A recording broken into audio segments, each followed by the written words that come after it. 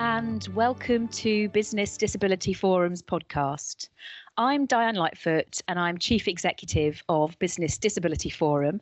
I am delighted to welcome David Oldfield, Group Director of Commercial Banking at Lloyds Banking Group, one of our longest standing partners and friends, as my guest today. Hello, David, and thank you for joining me. Oh, hi, Dan. Thanks for having me. Pleasure to be here today. I have very fond memories of first meeting you, David. It was before I'd even started in post, about 3.5 years ago. And you and Lloyds very kindly hosted our annual President's Group dinner. And I was lucky enough to be sat next to you on the top table at the point where our president, Sir Ian Cheshire, said, "I've got to leave early. Do you mind doing the closing speech?" And I remember you were very good on the moral support. So it's very nice to have you here. And you did it. I do remember that. And you did a great job. It was you were brilliant, given you only had 30 seconds warning. I did, yes, thank you. But moral support was great. So I know Lloyds Banking Group is a really long-standing friend and partner of BDF. So to kick us off, could you tell our listeners a bit about your role at Lloyds Banking Group, the day job, if you will, and also your role as executive champion? Yeah, of course, Diane. So I run the commercial bank for Lloyds Banking Group, Chief Executive Commercial Banking in effect. So the day job is looking after all sorts of fantastic business customers, from small business enterprises through to some of the largest household names across the world. So we look after all of their day-to-day banking needs and capital markets, financial markets, so on. But I've been in the group for 6 years this year, so I'm a bit of a veteran of this place, and I've done lots of different jobs around the organisation over that time. And I'd say one of the most important things I do is being executive sponsor for disability. That's a real privilege. I took over that role from Mark Fisher, who some of the listeners might remember way back in about 2013, and it's terrific. And what does that involve? It's really being the voice in the boardroom for all our colleagues and customers with any form of kind of disability or particular need or requirement. And our role, and with Holly Pearce and the team, is to make sure that we're making all the changes they need so they can be the best that they can be in terms of working with us or in relation to customers, making sure that we're a very kind of disability-friendly organisation, whatever that is, whether it's physical or mental, visible or not. It's about being as accommodating and as helpful as we can be. So it's a really important part of the job, Diane. Didn't know you'd been a champion for 7 years. That's fantastic. It's something we see across our work, that the importance of a senior champion at that board level is so crucial in driving really meaningful change and making a difference. So that's great that you've been doing it so consistently and so long. I know, and it's really clear from how you talk about it, that this is a subject that's really important to you personally, and that you are very much involved in the disability and mental health space beyond your champion role at Lloyds. So could you tell us a bit about that? Of course, and this is really important to me. I'm really passionate. And it really is for me, as I said just now, it's about giving everyone the environment and the support that they need to be the best that they can be, whatever that means. And it's about being an inclusive and a diverse organisation. And I've been lucky enough to do a bunch of things personally as well outside of the group. So I sat as a non-executive director on the board of Motability Operations PLC for about 5 years or so. And they're such a wonderful organisation in terms of meeting the mobility needs of so many people. About 600,000 car users are within the Motability scheme. So I learned an awful lot in terms of working with Motability. And then about a year ago, I took over the chair of the Wellbeing Leadership Team for business in the community. And that's terrific too. So as a leadership group, we sit there with some of the largest household names in the UK. So Costains, the Royal Mail Group, Bupa, Procter & Gamble. And we sit there and just scratch our heads together in terms of what we can do as a collective in terms of improving health and well-being generally, making it truly a strategic boardroom issue. And we did some, I think, very good work last year working with Ian Cheshire and the Thriving at Work leadership team. We launched together a mental health at work commitment, which I think is great. It's a very simple framework, but it's all about creating something that any organisation can pick up and follow to make sure that we're all doing everything we can do to support the health and well-being of all of our folks. So I'd encourage anyone listening, if you would, go in and have a look, Google the mental health at work commitment, see what you think. In my mind, it's a good and simple framework, but it's only going to work, of course, if we all embrace it and bring it to life every day. I think you're right about a strategic priority on mental health and well-being, and particularly at the moment and these strange times we are all living through. And that mental health at work commitment is now, I guess, for lots of people, still a mental health working at home commitment. Thinking about Lloyds as a business, how have you adapted in response to the COVID-19 pandemic to ensure that colleagues with a disability or long-term condition, indeed mental health condition, feel supported? I think, well, you said it yourself, Diane. We live in unprecedented times, don't we? So COVID has been a huge challenge to the world, to the country, and to every organisation, big or small. And Lloyds is no different. I'm enormously proud, actually, of how well our colleagues have responded to it and the strength and resilience that they've shown in terms of looking after our customers, be they personal customers or corporate customers. I think over the last 4 months or so, really since March when all this started, they've done just an incredible job in terms of being there to help our customers and our clients. And at the same time, of course, our colleagues themselves are living in uncertain times. They're worried about their own health. They're worried about friends and family. They may have their own caring responsibilities. They may be shielding themselves. So the first thing we did, way back when, was to say to colleagues, we guarantee we will continue to pay you 100% of your contractual pay. No one will be furloughed. And whether you can work or not because of your health or your other responsibilities, we will continue to pay you. So that was an important part of certainty for colleagues. And at the same time, we put on hold any organisational restructures that we were partway through doing or thinking about doing to, again, give colleagues certainty that nothing was going to change in the time they were working from home. And actually, we have, in the space of a few short weeks at the start of COVID, we went from about 10,000 people working from home to over 45,000, now almost 50,000 people working from home. So it was a huge organisational shift. And actually, in doing that, whilst it made the organisation very flexible in terms of its ability to support our customers and just carry on, we recognised at the same time working from home is quite a tough gig for some people. They can have circumstances that really make it quite difficult. We know some colleagues working from home find it a very isolating experience. They find it quite lonely. They find it quite difficult. And of course, some people have got personal circumstances that just make it, even more difficult. So we've gone out our way to try and encourage colleagues to talk to us during this time of working remotely. We built some tools on our health and wellbeing site to say, just stay in touch. There are hints and tips in there in terms of how they might think about their own well-being in challenging times. But the last thing we want is colleagues to feel unsupported when they're working so hard themselves to look after all of our customers. So I think it continues to be a journey for us. I'm not suggesting we've got it cracked by any means, but I think we've thought quite hard about how we can support as many colleagues as we can in these unprecedented times. I think that reassurance piece, I'm just really struck. The word I'm keep thinking about is just kind, the kindness of that and the humanity of that. And one of the things that we're seeing quite a lot, and I really hope will be a positive legacy of this, is that sort of more human approach to leadership and seeing inside each other's houses, and that sort of more whole person and kindness. It's some of those things are actually quite moving. And I think also your point around the working from home piece, that it's very easy to think of that as being a perk. But we think of it as a perk probably from a position of privilege and having the right setup and having the kit and having the flexibility and not having to compete for Wi-Fi or being isolated or homeschooling the kids or all those sorts of things. And actually that wellbeing support and seeing people in the round, I think is a really positive thing. I agree with that. And of course, there's a range, isn't there? We've got people we know who were just challenged in terms of the work environment. They're kind of working in the downstairs loo because it's the only place they can go to get some peace and quiet to make a call.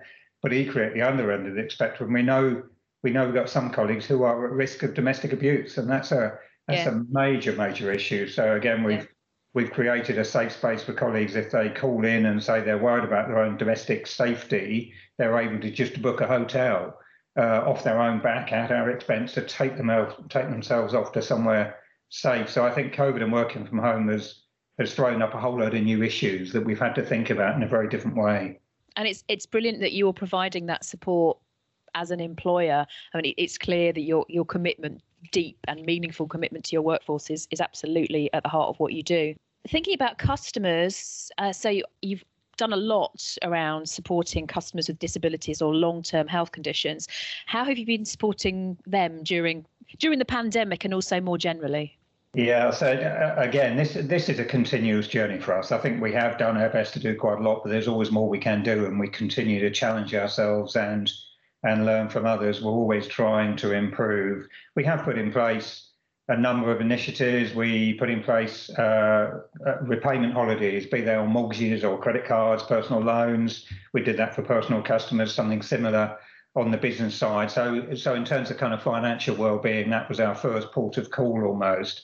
But then beyond that, for all of our customers, we've put an awful lot on the website in terms of support tools. That includes on our homepage the ability to use BSL or to use Signly for deaf customers, for example. We're signposting how to get in touch with Mental Health UK, our charity partner, or indeed Macmillan. We've changed our search functions, so it's an Ask Me Anything. So again, anything that's relevant to our customers, we want to be able to try and help them with. In our branches, we've still got about 1,800 branches up and down the country. We've worked a lot with all of our colleagues to try and help them understand how, whilst social distancing measures are important, and now increasingly customers, of course, having to wear face masks coming into our branches, that in itself presents some challenges. So for a deaf customer, meeting people with a face mask, it's incredibly difficult. So we've empowered local branch teams to make their own decisions in terms of, whilst they're following government guidance, do the right thing to help the customer if it's clear they need more help. We're also trying to be very flexible in terms of recognising we've got some customers who we're having to shield, so we're allowing them to appoint a trusted person who may act on their behalf by going into a branch. That's important. And then finally, really, we've tried to be targeted, recognising not all of our customers do go into a branch or can go into a branch. We've tried to use targeting outreach programs, so whether that's mail, whether that's telephone, just to try and get in touch with customers who we know from our information may need more help than others. And again, we use Mental Health UK as our charity partners, really to make sure we've got all the tools we need to support, particularly the mental health side of things, which in COVID is incredibly important.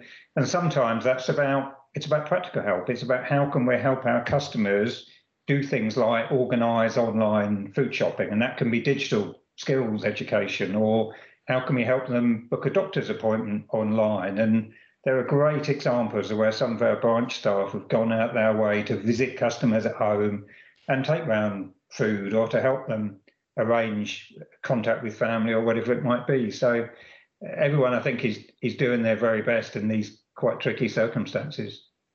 Yes, absolutely. And I should at this moment have a little plug for our COVID-19 toolkit that's free to everyone and is on our website, because it does include considerations for working with customers. And if someone isn't wearing a mask, actually, rather than saying, why aren't you wearing a mask, to think, maybe there's a good reason, maybe they're exempt, and all those sorts of things. Going back to Lloyds Banking Group, you have been a trailblazer around this space for a very long time. Your work around adjustments for disabled employees still sets the standard and still gets talked about being a real game changer. And you summed it up beautifully in the conversation when you said it's about enabling people to be the best they can be. So you've done tons in this space, and you've been a partner of BDF for a very long time. Could you say what are some of the standout moments for you as a business on your Disability Smart journey? Firstly, thank you to you and BDF. You've been a terrific part of our success. We've only been able to get to where we've got to with great support and challenge from you. So thank you. We've been at this a while, so I think there's a level of maturity now in the way we thought about it, but I'm the first to say we've still got some ways to go. We have to continue to improve.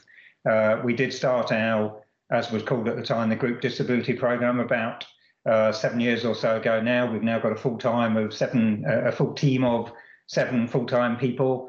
thinking about this all of the time for both colleagues and customers. So we have got the privilege of having the resource to be able to invest in improving customer and colleague journeys. Working with BDF, we were privileged to receive our first Gold Standard Award way back in 2014. And that was your constructive feedback and your challenge and your ability to bring other best practice to the table that we found enormously helpful. And of course, retaining that in 2018 was terrific for us too. Workplace adjustments is where we started, and we had a number of years trying to get better at those. And I think they're much better than they were, but we can't stand still. We have to continue to improve. When someone needs an adjustment, we want to be able to do it in days, not weeks. So that continues to be something we focus very hard on.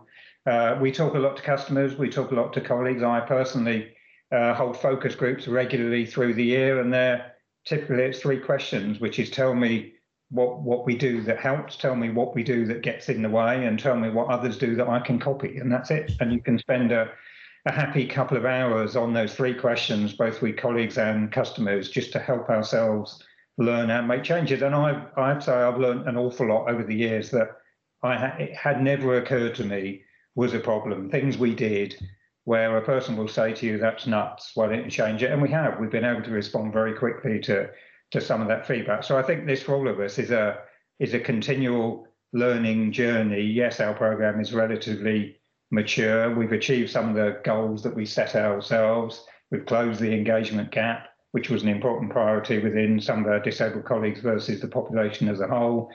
But we're not complacent. We recognise we're getting there, but have got much more to do.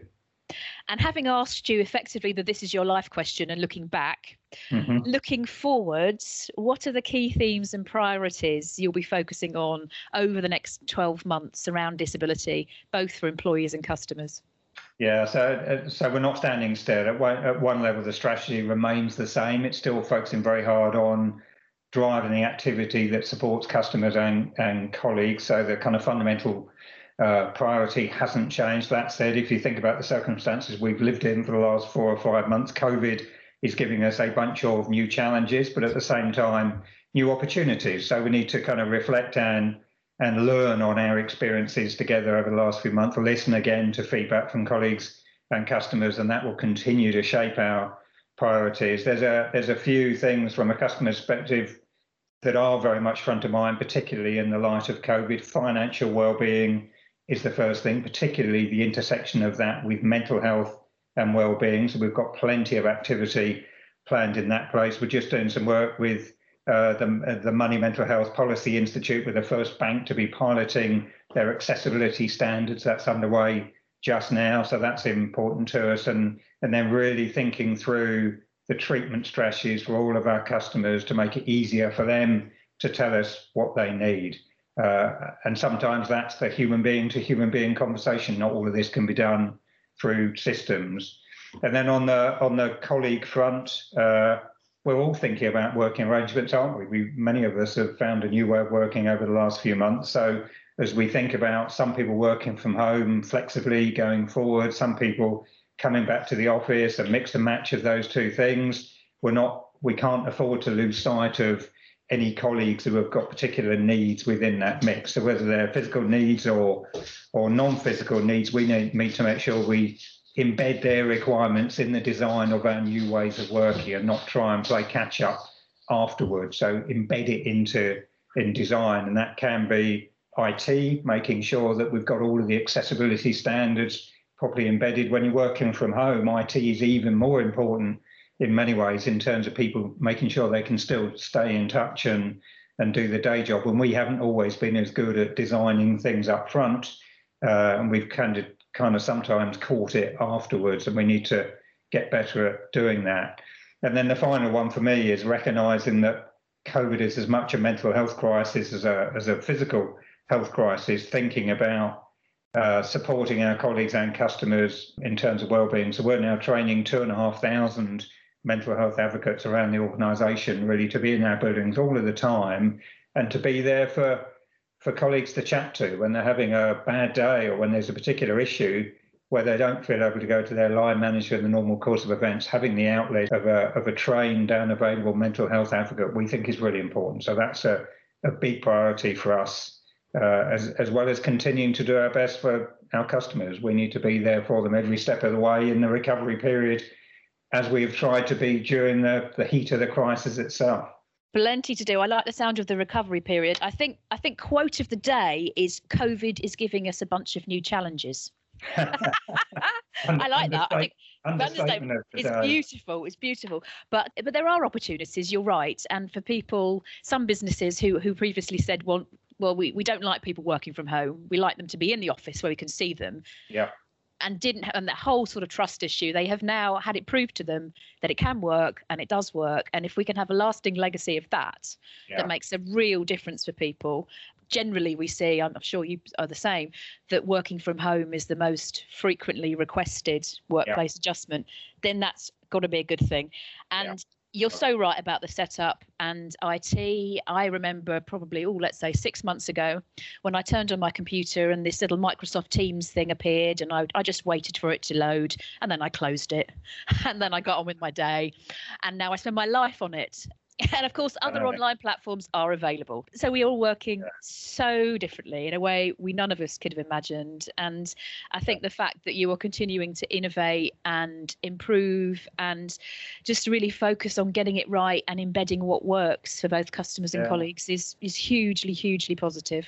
And I think the reality is, Diane, none of us know what the future looks like, do we? We're staring into the unknown in these unprecedented times. So continuing to talk to each other, learn off each other, work out best practice, and when other people have got it right, terrific. This is not competitive advantage. This is about all hanging in there together and trying to do the right thing for as many people as we can. This is a societal challenge that we need to work together on.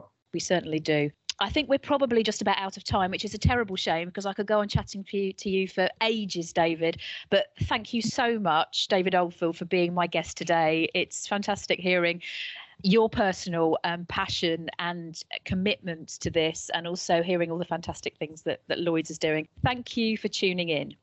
If you enjoyed today's podcast, head over to businessdisabilityforum.org.uk to find out more about our resources and services.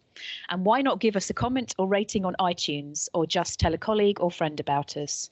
You can find us on SoundCloud, iTunes, Acast or Spotify. Look for Business Disability Forum podcasts and subscribe, and you'll never miss an episode.